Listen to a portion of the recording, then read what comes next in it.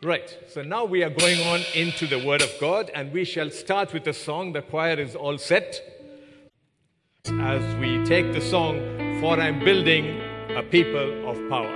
Can we please stand?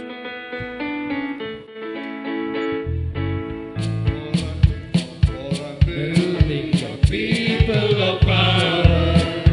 I am making a people of praise that will go through this land by my spirit and will glorify my precious name.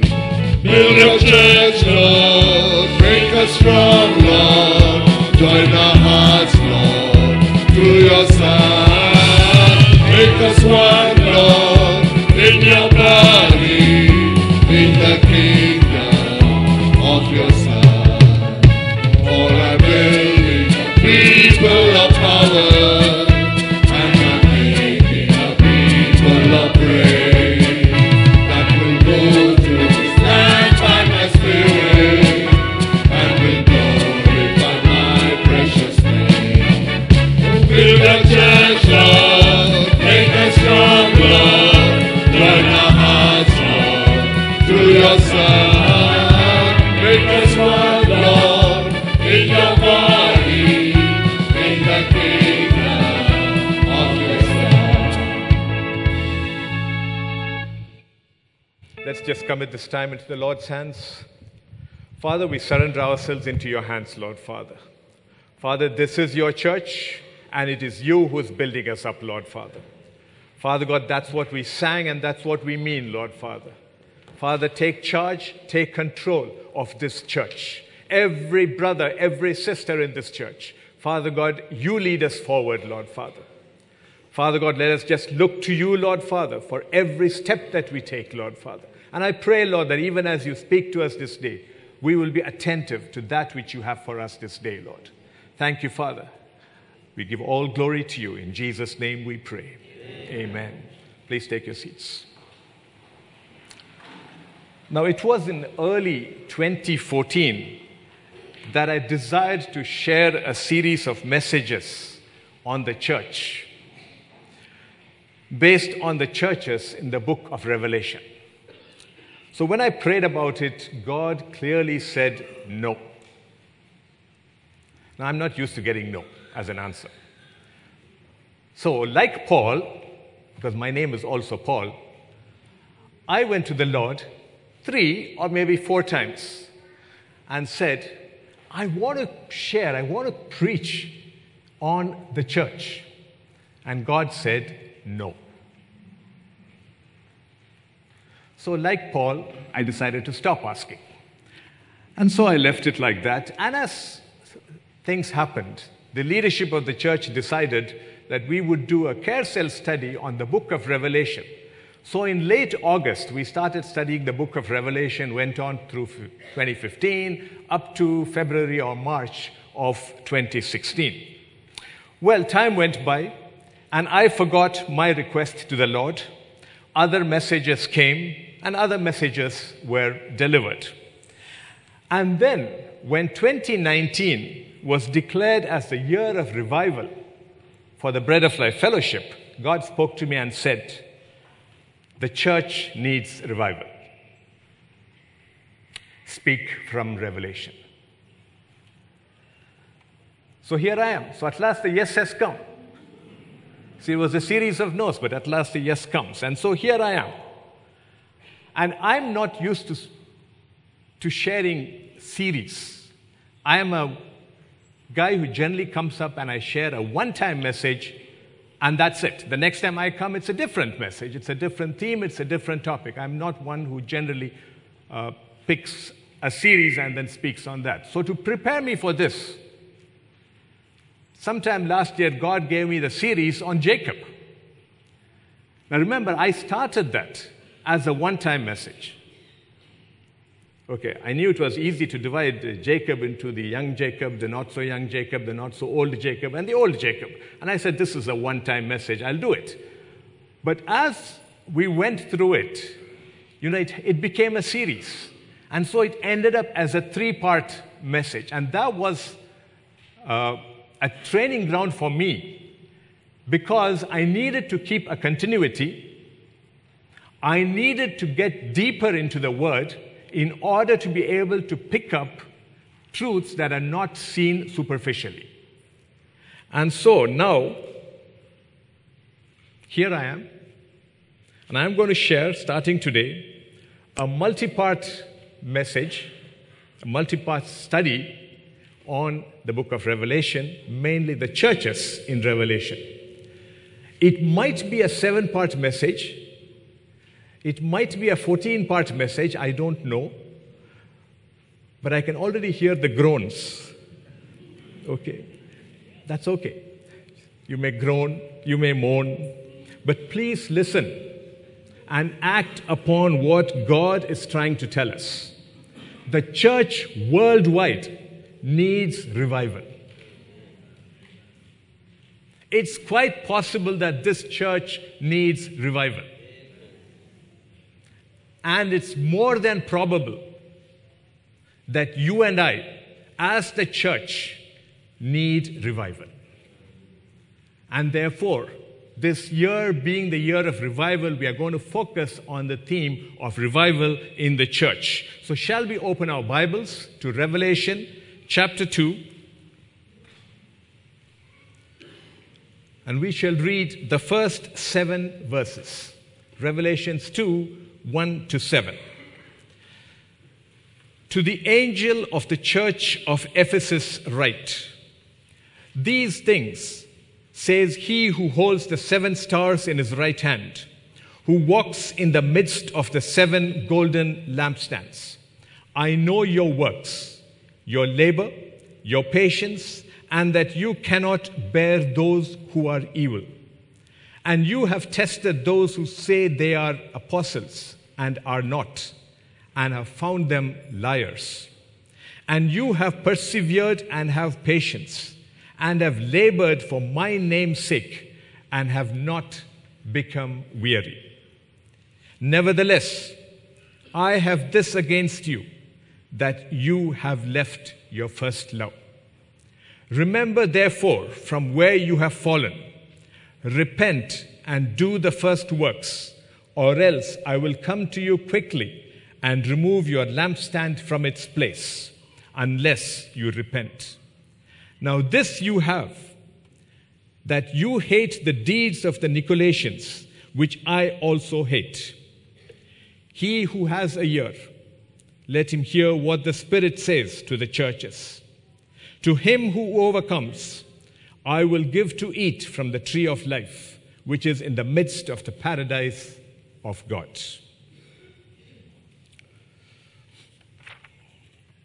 Now, before we come to the actual study on the church at Ephesus and the message that was delivered to the church at Ephesus, let me set the record straight and make some things clear. Now, each letter that we see, starting with this and the subsequent 7 letters, is addressed to a church. But the message in each of these letters is to all the churches. So the address of each message is to a church, but the message in each of those letters is to all the churches. The message was applicable to the churches being established in those early days. And the message is still applicable in churches today. So don't ever assume that because these letters were written as early as the 1st century, it doesn't apply to us because we are people of the 21st century. It is just as applicable today, if not more, than it ever was in the past. The message is meant for individuals making up the church, because every letter ends with one statement: to him who overcomes. It doesn't say to the church which overcomes. So there is a message to the church. There are commendations, there are points of condemnation, there are warnings, there are recommendations, and then in the first 3 letters, you will see that the last verse actually states, "He who has a ear, let him hear." And then it goes on to say, "He who overcomes." The last four letters, the order changes. He who overcomes will get something. And then, he who has a ear, let him hear what the Spirit says. So there is a reason why there is this particular sequence of something coming first and something coming second, and how is it applicable across the churches. We start off with the first church, but we will progress and then link them up together as we go in further messages. Now, when I said that this message is meant for the individuals who make up the church, the first question we need to ask ourselves is, who makes up the church? Let me ask you that question. Who makes up that church? Everybody? I'd like you to turn to Acts chapter 2, verse 40 to 41.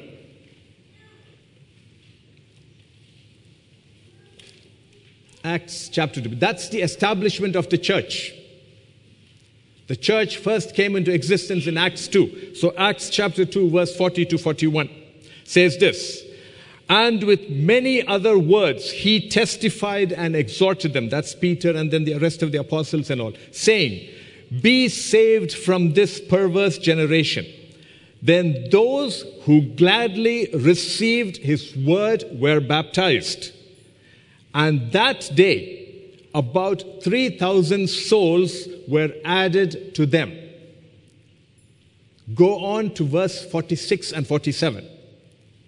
"So continuing daily with one accord in the temple, and breaking bread from house to house, they ate their food with gladness and simplicity of heart, praising God and having favor with all the people. And the Lord added to the church daily those who were being saved." That's the crucial line. And the Lord added to the church daily those who were being saved. So the church is made up of saved people. Anybody else, anyone who does not, I have to be blunt here. I know this is tough, but this is biblical fact, and I can't hide it. Because if I was to compromise on this, I will be like the Nicolaitans. Because in the church to Ephesus, the letter, it states, "You do not like the deeds of the Nicolaitans, which I also hate." And one of the things about the Nicolaitans was they compromised. They brought the world. They did not want to hurt others. So if I have to say this one, I have to say it because I do not want to compromise and be counted with the Nicolaitans, because what happens then is my future is not secure. And I refuse to do that. Okay, so please listen carefully. Very clearly it states, the Lord added to the church daily those who were being saved. And so the church of God is clearly made up of saved believers. So the message in the letters that we are going to study is to the churches, which is made up of born-again believers. And God expects every believer to listen carefully. In every letter it states, "He who has a ear, let him hear." It doesn't say, "Those of you who wish to listen, hear me out." It is a direct command to the church. And it starts with one church, which is at Ephesus. It is for us as believers, as the church, to listen to what God says, to examine his or her own life, to revive that which is dead in our bodies, to make course corrections, and to be the church that God actually wants us to be. We are not an organization. We are the church. And God sets high standards for the church. Tough, isn't it? But it is biblical fact. I also want us to open our Bibles to 1 Peter chapter 4, verse 17.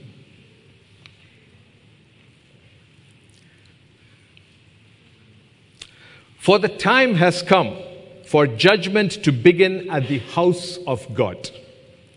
And if it begins with us first, what will be the end of those who do not obey the gospel of God? For the time has come for judgment to begin at the house of God. Judgment is not going to start out there. You and I are first going to need to give an account of what we have done, of what we have been. So we need to be careful. So revival means getting back everything that belonged to you, that you deserve to have, and activate it in your life. And if that's what needs to be there for the church, that's what we need to revive in the church. A similar warning is also seen, we won't read it, but it's there in Ezekiel chapter 9, verses 1 to 6, where God actually gives the command to go and kill those who are not weeping and crying for the people of God. And then he says, it begins at my sanctuary.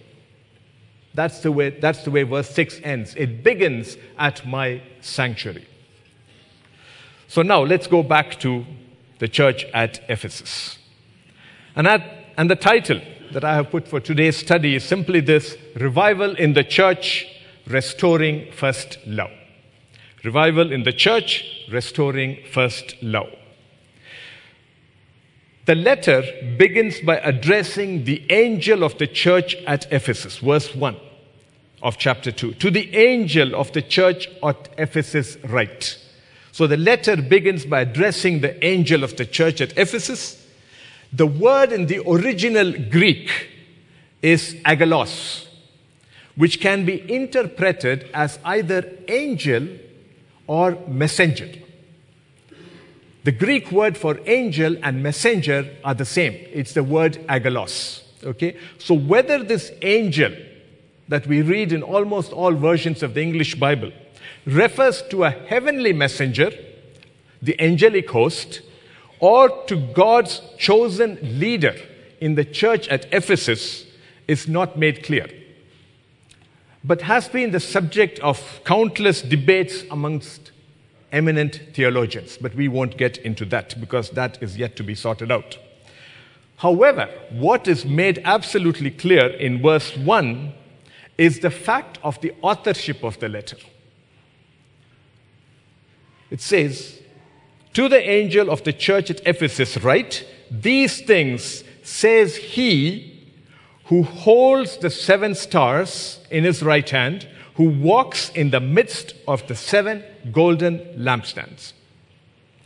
Now, if you go to chapter 1, verse 20, just a couple of verses above, in fact, the previous verse. Okay, if you go to verse 20, there is an elaboration on the stars and the lampstands. It says, the mystery of the 7 stars which you saw in my right hand and the 7 golden lampstands. The 7 stars are the angels of the 7 churches, and the 7 lampstands which you saw are the 7 churches. So when you go back to Ephesians 2 verse 1, you see the 7 lampstands, and this letter is written by him who holds the 7 stars. Verse 20 says that the 7 stars are the angels. Who are these angels? Whether they're angelic host or God-appointed men is a different story. But God holds these stars, and he walks in the midst of the 7 golden lampstands. And the lampstands are the churches. So God is walking right in the midst of his churches. So what does this tell us? This simply tells us that it is Jesus Christ himself who holds, who appoints, who controls, who empowers the leadership of the church throughout. Anywhere in the world, if there is a church of God, church of the living God, and somebody says that he or she owns that church, or this organization owns this church, they are wrong. Because the owner of the church worldwide, whether it was in Asia Minor at that point of time or over time, the owner of the church worldwide is God, Jesus Christ alone. None of us claim ownership. Every one of us here who is in the church is meant to be a worker in that church. It is God who is walking in the midst of the churches. It is God who is protecting the churches. It is God who provides for the churches. It is God who sustains the churches. And if anybody thinks that it is run by men and the church would fall because X, Y, or Z is not there, is actually questioning the sovereign authority of God. Because it is God who owns, it is God who appoints, it's God who empowers, it's God who anoints, it's God who runs the church. The lampstands represent the church. Now, in the King James Version, it is referred to as candlestick. But apparently, the best translation of the original Greek word, which is luknia, luknia comes, or is translated, is best translated as lampstand. Now, a lampstand, now assume for a minute that this is a lampstand. It isn't, but let's assume. A lampstand does not have light of its own. The lampstand holds the light. A candlestick holds the light. The candlestick by itself doesn't have light. A lampstand by itself does not have light. It simply means that if God is walking amongst the candles, the lampstands, which are the churches, the light has to be provided in those lampstands from somewhere else. Okay? And we know from the Gospel of John, chapter 8, verse 12, where Jesus says, and John quotes him, I am the light of the world. He who follows me shall not walk in darkness, but have the light of life. So Jesus Christ is the light that needs to be placed on the lampstand. So if there were 7 lampstands that we see in Revelation, Jesus Christ is the light that needs to be placed on every one of those lampstands. So if we are a church which does not portray only Jesus Christ, we are in darkness. Because the job of the church is a lampstand, full stop. And the lampstand has to portray, has to carry the light. And the light has to bring light in an area of darkness. If you do not have Jesus Christ in the church, there is no light in the church, however sophisticated the church looks like. So it is the duty of every church to portray, to display only one face, and that is the face of Jesus Christ. Not anything else, not anybody else. Ships at sea, stormy seas, at least in the past, now we have new technology, but at least in the past, would look for lighthouses, would look at a distance and see, is there a lighthouse? Because the lighthouse indicates a couple of things.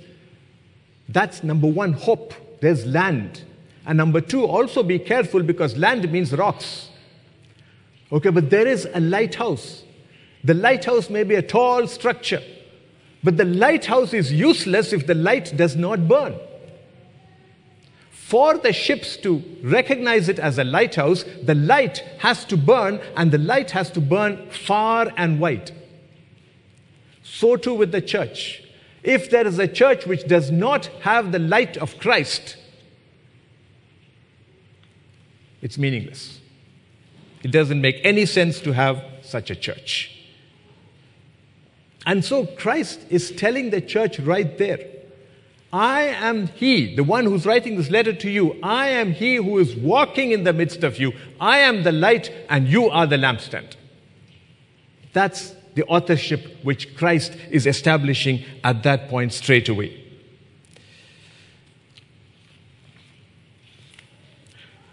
Now, what's the message for us?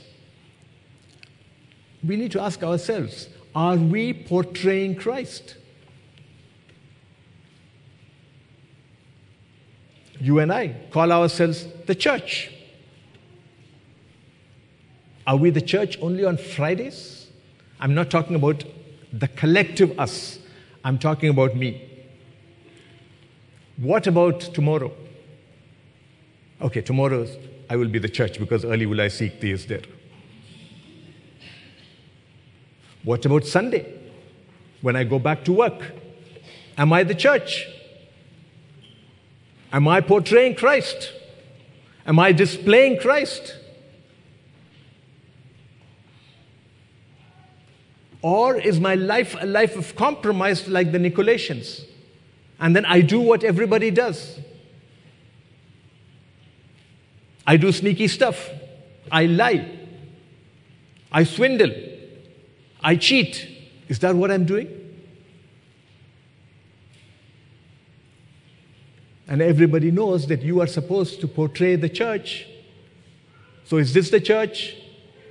The church that lies, the church that cheats, the church that swindles. I'm not talking about this, a building church. I'm talking about each one of us.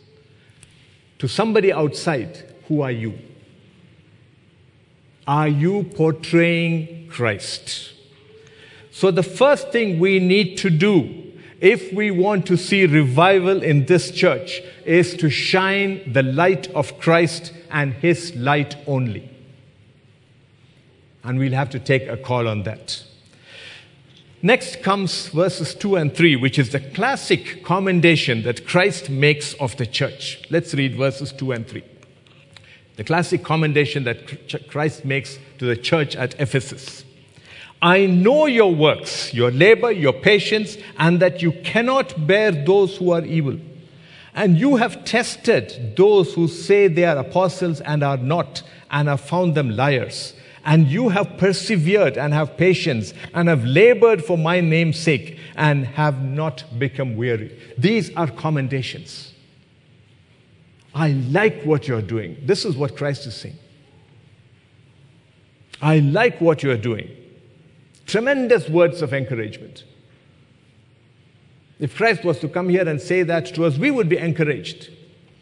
We would jump for joy. Yes, we are doing something good. We are doing something right. And that is what the church at Ephesus felt at that point of time. You see, Ephesus was not the biggest church in that area. It was not the most important one either. And I'll tell you why. Jerusalem was right there, not too far away. The church at Antioch, the church at Jerusalem, these were churches with more power. But the first letter written was to the church, not at Jerusalem, but at Ephesus.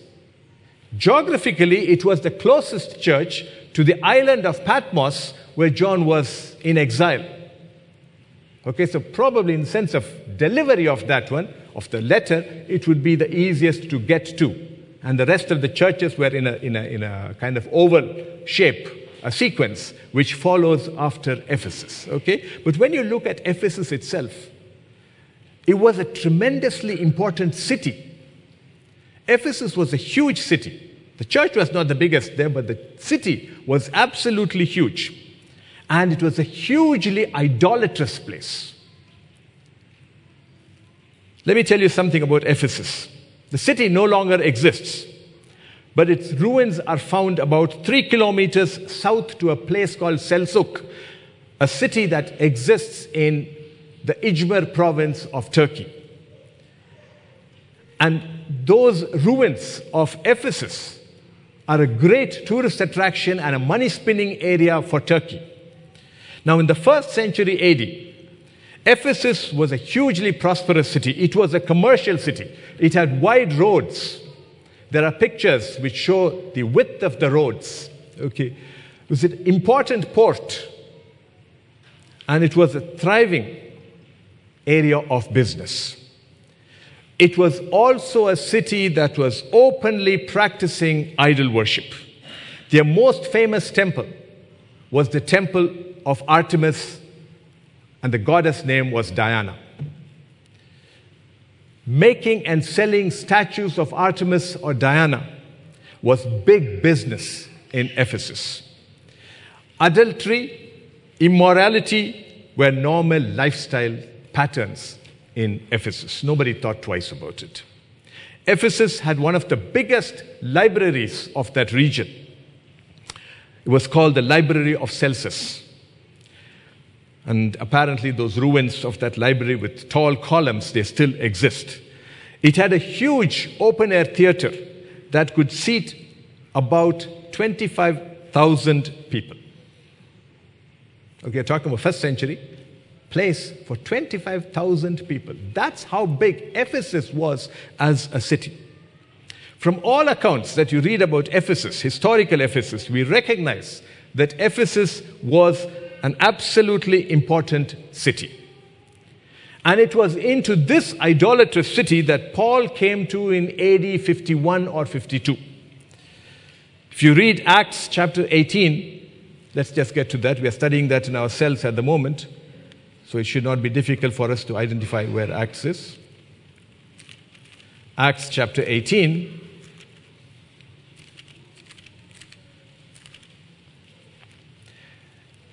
to 21. So Paul still remained a good while. Then he took leave of the brethren and sailed for Syria, and Priscilla and Aquila were with him. He had his hair cut off at Cenchrea, for he had taken a vow, and he came to Ephesus and left them there. But he himself entered the synagogue and reasoned with the Jews. When they asked him to stay a longer time with them, he did not consent, but took leave of them, saying, I must by all means keep this coming feast in Jerusalem, but I will return to you, God willing. And he sailed from Ephesus. So Paul went to Ephesus, this hugely idolatrous city. Now, Paul always liked to go to big cities. Okay, that's where he always established the preaching that he is famous for. He didn't focus on the smaller places. He went to the big places and then let others focus on the smaller places. Okay? So it was into this city that in 51 AD, Paul entered, and he stayed there a short while. However, he left behind Aquila and Priscilla. And joining them, if you read a little lower down from verse 24, you will find that there came a guy called Apollos. And Apollos was strong in the word. And towards the end of chapter 18, you will read that it says that he was able to stand and defend the faith. He needed some fine-tuning because he did not know about various forms of baptism. He was still talking about the baptism of John. Aquila and Priscilla corrected him, but then he went on. And he was there in Ephesus. Now later, in chapter 19, we will see that Paul returns to Ephesus, and he stays there and teaches for 2 years. He worked miracles. It is in chapter 19 we read about the handkerchiefs which Paul touched and prayed over, and they were used to heal. The miracle cloth. That whole story comes from Ephesus, where Paul was for about 2 years. And after some time, Timothy comes to that place. Tychicus comes to that place. And these were all the big leaders of the church. The people who could preach and teach fiery sermons, strong messages, directly from the Word. They've already been tested by the Bereans. These were the people who established the church at Ephesus. So Ephesus, the church at Ephesus, had a pretty strong foundation. It was not a fly-by-night operation. It was a well-established church, though it was still small compared to other places. So this church flourished. In Acts 19, verse 17, we actually read the statement. We read this. The name of the Lord Jesus was magnified at Ephesus.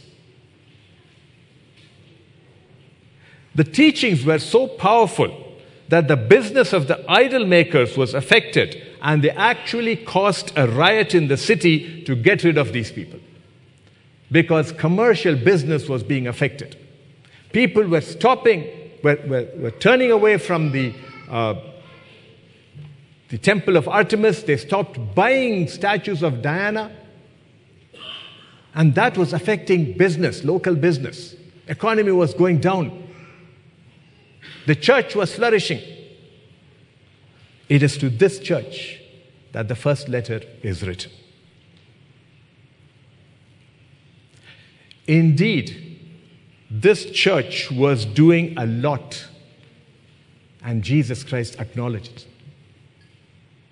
You read verse 2 and 3 again, and you will see he acknowledged it.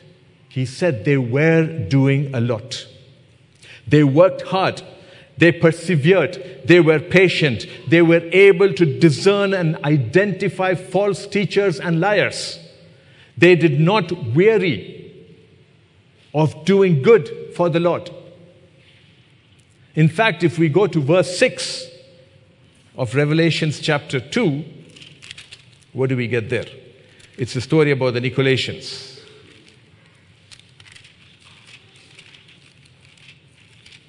Verse 6. But this you have, that you hate the deeds of the Nicolaitans, which I also hate. Historians will tell us that the Nicolaitans loved to bring the world into the church, thus compromising their lifestyle. They wanted to have their feet in the church and in the world. And they tried to enforce this lifestyle in the church. It is said some theologians suspect and suggest that the Nicolaitans are a sect which actually followed a person called Nicholas. And who is this Nicholas? Historical tracings suggest that he was one of those seven people chosen to serve on the tables along with Stephen. If you go to early Acts, we know the time when the apostles had to choose 7 other people to serve. Stephen was one. Stephen became the most famous one because of his immediate martyrdom. But if you look at the 6 other names, there is one name called Nicholas. And some theologians suggest that these Nicolaitans are followers of that Nicholas. And therefore, because he was established in the early church, they used his authority. They called it the apostolic authority. To say that by apostolic authority, we say that this is what you should do. By apostolic authority, we will bring the world into the church.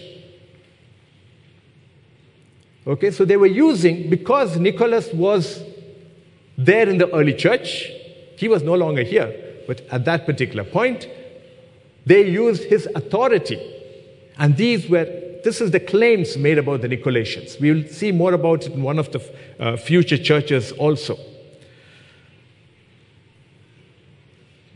So the question for us to answer right now is this: are we like that?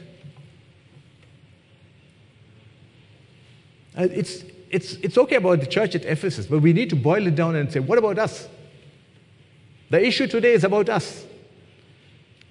Is TBOLF like this?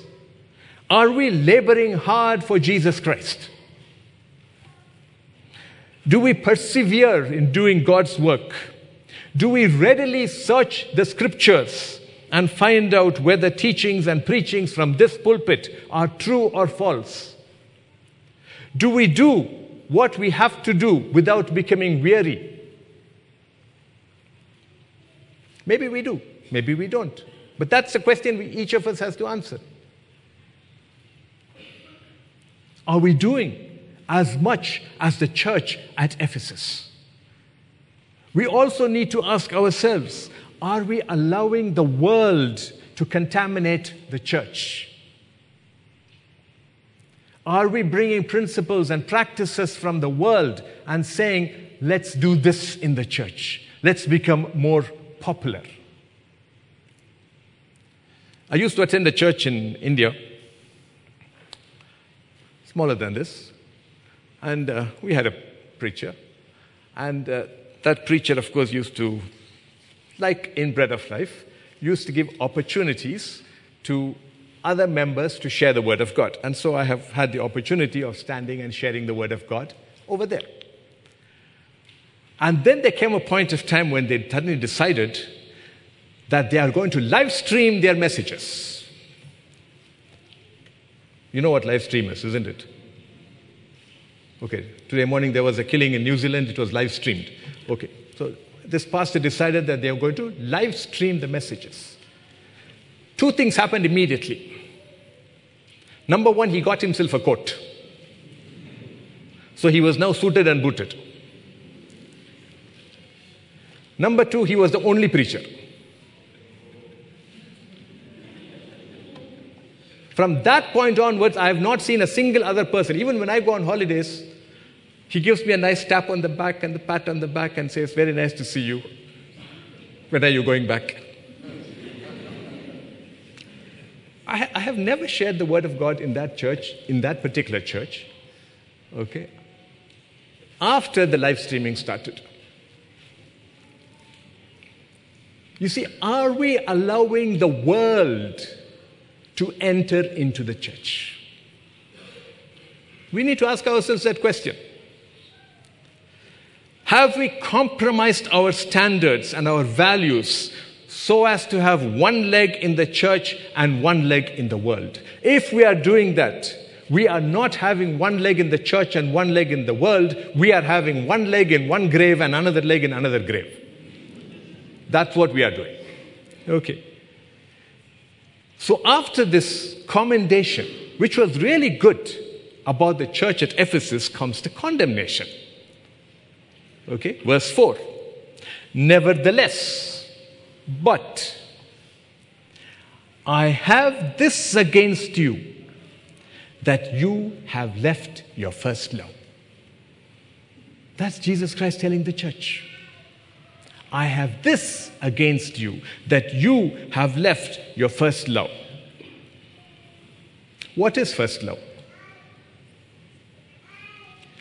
Turn with me to Matthew chapter 22, verses 37 to 39. Matthew 22, 37 to 39.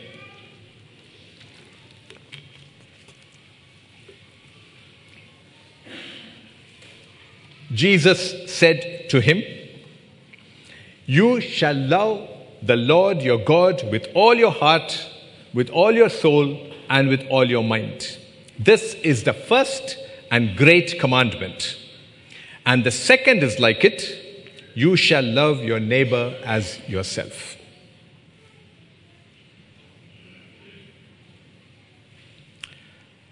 At this point, I would actually encourage all of us to read the 13 verses of 1 Corinthians chapter 13 when you get home. And read the chapter as a family, not individually. Sit together and read it clearly. But let me just read 4 verses from that set of 13. Verses 4 to 7 of 1 Corinthians chapter 13.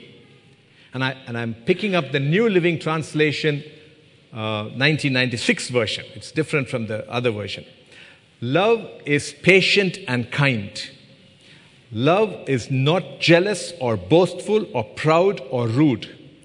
Love does not demand its own way. Love is not irritable. It keeps no record of when it has been wronged. Love is never glad about injustice, but rejoices whenever the truth wins out. Love never gives up. Love never loses faith. Love is always hopeful, and love endures through every circumstance. That is the New Living Translation of these 4 verses. Now, what happened in the church at Ephesus was that this intense love that they had for God had been left behind. The church had stopped looking at the people of God, or looking at the children of the living God, and had stopped loving them. People were just people. They were not children of the only living God. And so the church stopped dealing with people in love. The church stopped exhibiting its intense love for God. Now, the first character of intense love, which is what you have in first love, is you will do what the other person wants you to do. I should ask this to couples. It doesn't matter whether you're a young couple or an old couple, or a yet-to-be couple. Okay? When you love somebody, you will do everything you can for that somebody. And God is asking us the same thing. And God is asking the church the same thing. That's what you have left. You have left your first love. Where is your obedience? Where is your unquestioning faith? Where is your unquestioning dependence on me?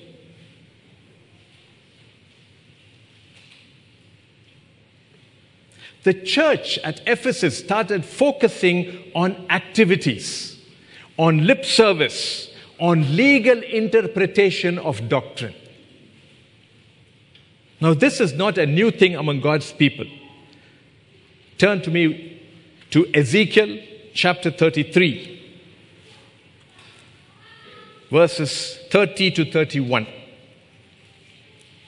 Ezekiel 33, verses 30 to 31, and this is what we read. As for you, son of man, the children of your people are talking about you beside the walls and in the doors of their houses, and they speak to one another, everyone saying to his brother, please come and hear what the word is that comes from the Lord. So they come to you as people do. They sit before you as my people, and they hear your words, but they do not do them. For with their mouth they show much love, but their hearts pursue their own gain. Okay, this is quoted in the Old Testament. And this is exactly what was happening at Ephesus. They could speak love, but their hearts were pursuing other things. That same story is being repeated in churches again and again, not just at Ephesus. We speak love, but we have different agendas. Now, let's look at verse 4 again. Nevertheless, I have this against you, that you have left your first love. Remember, the word that is used is you have left, not you have lost. Lost can be accidental.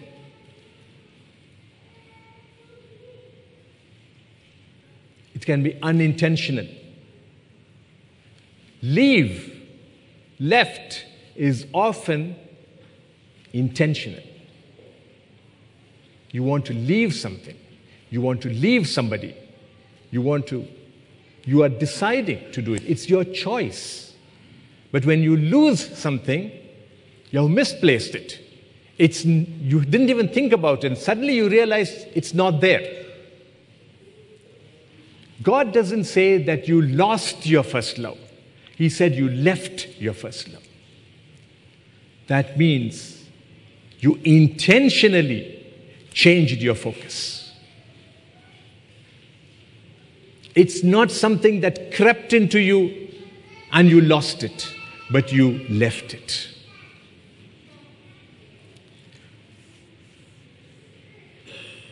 Christ, in his letter to the church at Ephesus, was reminding them that they needed to get back that first love that they had sacrificed. John 3:16 states, "For God so loved the world that he gave his only begotten Son, that whoever believes in him should not perish but have everlasting life." God so loved the world that he gave his Son to hang on that cross. 1 John 3:16. "By this we know love, because he laid down his life for us, and we also ought to lay down our lives for the brethren." Sacrificial love, not selfish love, not love that puts myself, what do I get out of this? What's in it for me? Name, fame, whatever. Okay? The love that we find that God keeps talking about is never selfish love. Selfish love is what we have created in this world. What God talks about all the time is always sacrificial love. And that's what he says, that's what you have left. You have left your first love. God is all about love. Jesus Christ willingly walked to that cross because he loved you and me. And so, what did God want the church at Ephesus to do? He said, in verse 5, the first part, "Remember, therefore, from where you have fallen, repent and do the first works." Remember, repent, and do. Those are the crucial three words. Remember where you were. Repent of your sins. And do. Don't simply sit back and say, "Oh, I remember and I repent, and that's thank you very much." Okay, the action, the do is very important. Do the first works. This is almost exactly the same thing that the prodigal son did. Sitting in that pigsty, he remembered where he was, where his father was, what was his position. He remembered how he messed it up. He remembered what all he did, and he repented. "I shall seek forgiveness." He repented, and he didn't continue sitting in the pigsty and say, "Okay, I'll wait for my dad to come." He got up and walked, messy as he was. He got up and he walked. That's the do. So there is a remember, there is a repent, and there is a do. And that's something for us now. When we need to look back on our own lives, or when we look back at the church, we as a body of Christ, we need to remember what God has done for us. We need to remember everything that God has meant to us. Who was God in our life before we had money in the bank?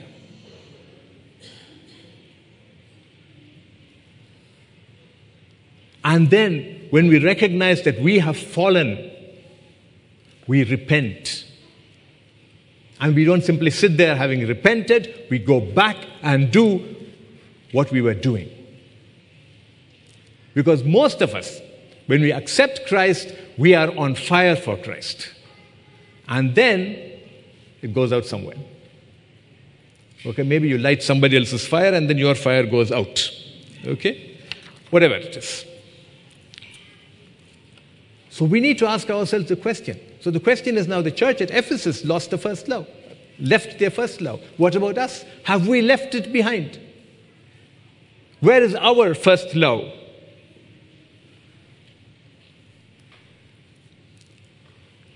Now it doesn't end there, because God gave a warning to the church at Ephesus if they chose to disobey him. He said, you can sort out your problem. Remember, repent and do. Suppose you choose to disobey. What's the warning? Chapter 2, verse 5, second part, B. Or else I will come to you quickly and remove your lampstand from its place unless you repent. God was simply saying, you guys don't change. I'm closing the church at Ephesus. No more Ephesus church. I am coming and removing the lampstand. There is no church. Finished. But God, you told us that we were hard workers, we were persevering, we did this, we hated the Nicolaitans, we did so many good things. Everything has been brought to zero because you have left your first love behind. Doesn't seem fair, does it? We're not talking about fairness here. We're talking about serving God completely. Loving God completely.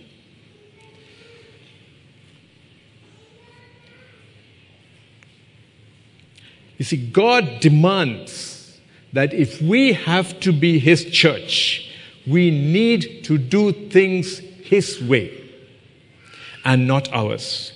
He is the head of the church, and we need to take all our instructions, our directions, our cues from him and him alone.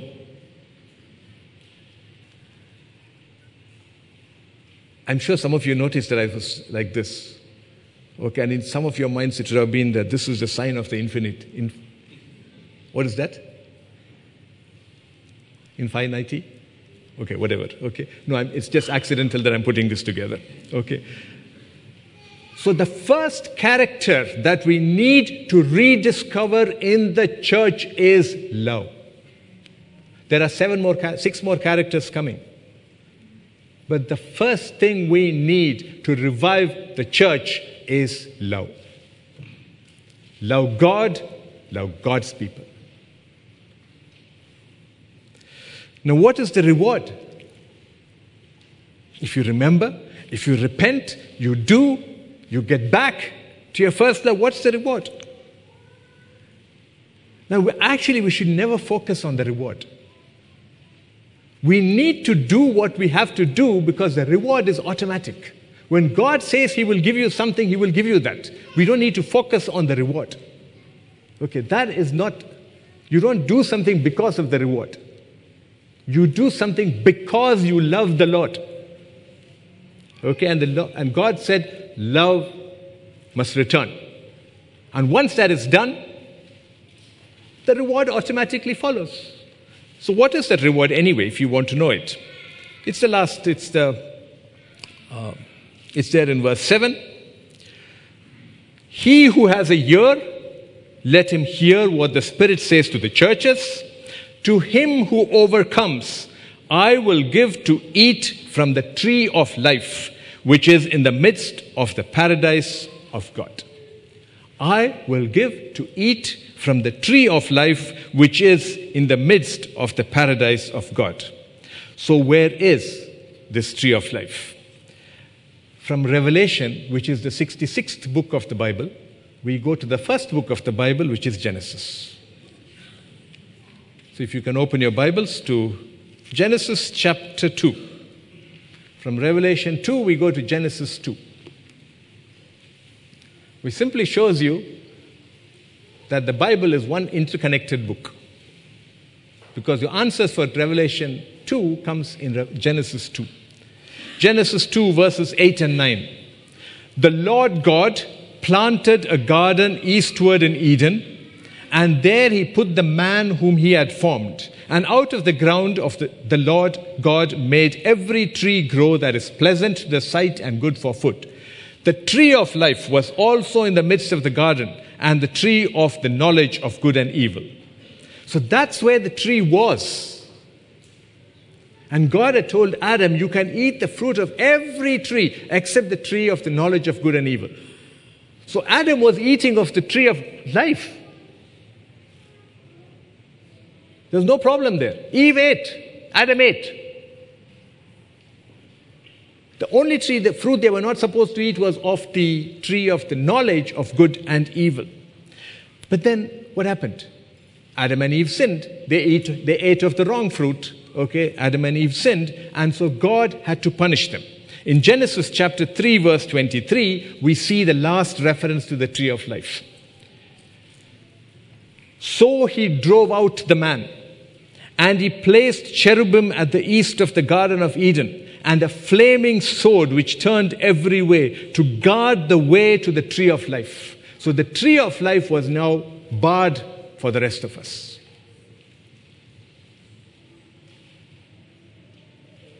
No person after Adam and Eve could eat of the tree of life. There's this flaming sword which protects it, and we cannot go anywhere near it, if at all. There are people who are still searching for it. They're going to all kinds of gardens and looking for the tree of life, elixir of life, all kinds of things. But according to verse 7 in Ephesians, in the book, in Revelation, the letter to the church at Ephesus, Jesus Christ is going to reward us with this same tree when we become overcomers and we practice daily our first love, because that's the only thing that's been missing in the church at Ephesus. You have left your first love. So when we get that back, what are we getting? We're getting the tree of life. Let's turn to Revelation chapter 22. We're coming to the close. Revelation chapter 22, verses 1 and 2. And he, that's an angel, showed me a pure river of water of life, clear as crystal, proceeding from the throne of God and of the Lamb. In the middle of its street, and on either side of the river, was the tree of life, which bore 12 fruits, each tree yielding its fruit every month. The leaves of the tree were for the healing of the nations. So this is the tree. There it is. It never disappeared. We're getting it back if we are overcomers, if we can return to our first love. So in conclusion, what does this really mean for us? How does the letter to the church at Ephesus matter to us at all? It is time for us to look at our own lives to see whether we have left our first love. Who is God to you? Who are people to you?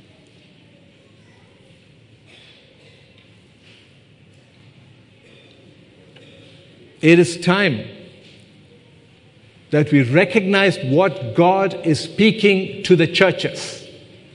And to this church at Ephesus, he says, you are doing a lot of good, but there is one thing you lack, and you have left your first love. So we need to ask ourselves, maybe we are doing a lot of good. Maybe we aren't. We need to look at that. As a person, maybe I am doing, maybe I am not. But what about first love? Where do I stand when it comes to first love? Shall we stand even as we close the service? And we need to ask ourselves, are we doing a lot of things, but have we really left behind the first love? Or do we really have it? Is it time to remember? Is it time to repent? Is it time to return to our first love? He who has a ear, let him hear what the Spirit is saying to the churches. Brothers and sisters, be an overcomer. Look at your own life. Remember from where you have fallen. Repent and do what God expects you to do. For then you shall eat of the tree of life, and you shall be granted life eternal in God's paradise, in God's presence. God bless you.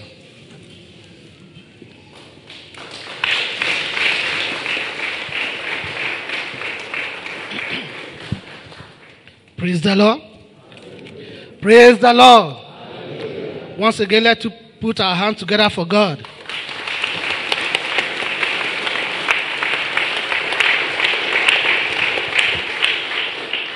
What a wonderful reminder. If you look at that same book of Revelation 2, verse 2. Revelation 2, verse 2. It says, I know your work, your labor, your patience, and that you cannot bear those who are evil.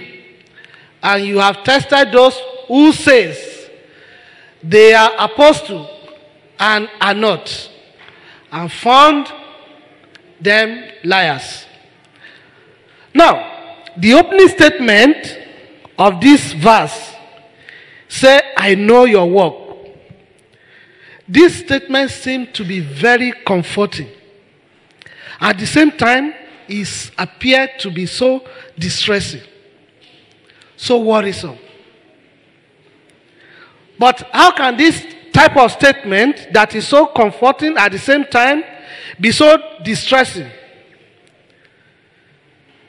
The answer to that question depends on your work. Depends on what? On your work. If your work honor the rising Savior, it will comfort you. If your labor glorify His name, when He says, I know your work, you will smile. You will rejoice when what you do reflects the Spirit of God. When what you do reflects the first love that you have for the Christ, that very first time that you accept Christ, you will rejoice. You will be happy. But is your work up to that standard? God is saying today that He knows your work. He knows what you are doing. If your work has not measured up to that standard, you need to wake up. You need to listen to what the Spirit is saying. So when He says, I know your work, we will be rightly distressed when that our work is not measuring up to that standard. We will know that we will be exposed because God is talking that He knows your work. So God knows your work. I want you to hold on to this. Revelation, that same book of Revelation 2, verse 7. He who has ear, let him hear what the Spirit is saying. Today, the kind of service that you offer to God, have you abandoned that first love that you had at the first time? Is that fire in you still burning brightly in your heart? Is that fire burning to glorify God, or is burning to glorify yourself? Do we come to service of the Lord with anticipation that we will meet the rising sun? Is that your motive? Is that what you have in mind? Don't abandon the first love. Or do we think the service is just Friday routine? Are we passionate of spending time with God? so that we keep remembering ourselves about that first love. Brethren, don't allow that first love to die in you. Don't allow the Spirit to die in you. Let the fire keep burning. The fire of the first love, let it keep burning. Not just to burn, but it has to burn brightly. And I pray God will help us in Jesus' name. Let us close our eyes. Father, we want to appreciate you once again. We glorify your holy name. For you reminding us about the first love today. For you reminding us that, Lord, we have to revive ourselves. We have to go back to that first love. Father, we have heard the message this afternoon. Father, let this message be firmly rooted in our heart in the mighty name of Jesus. That spirit that keep reminding us that God knows our work. If your work is not up to the standard, I pray that the Spirit of God will revive you and bring you back to the fold in the mighty name of Jesus. Thank you, everlasting God.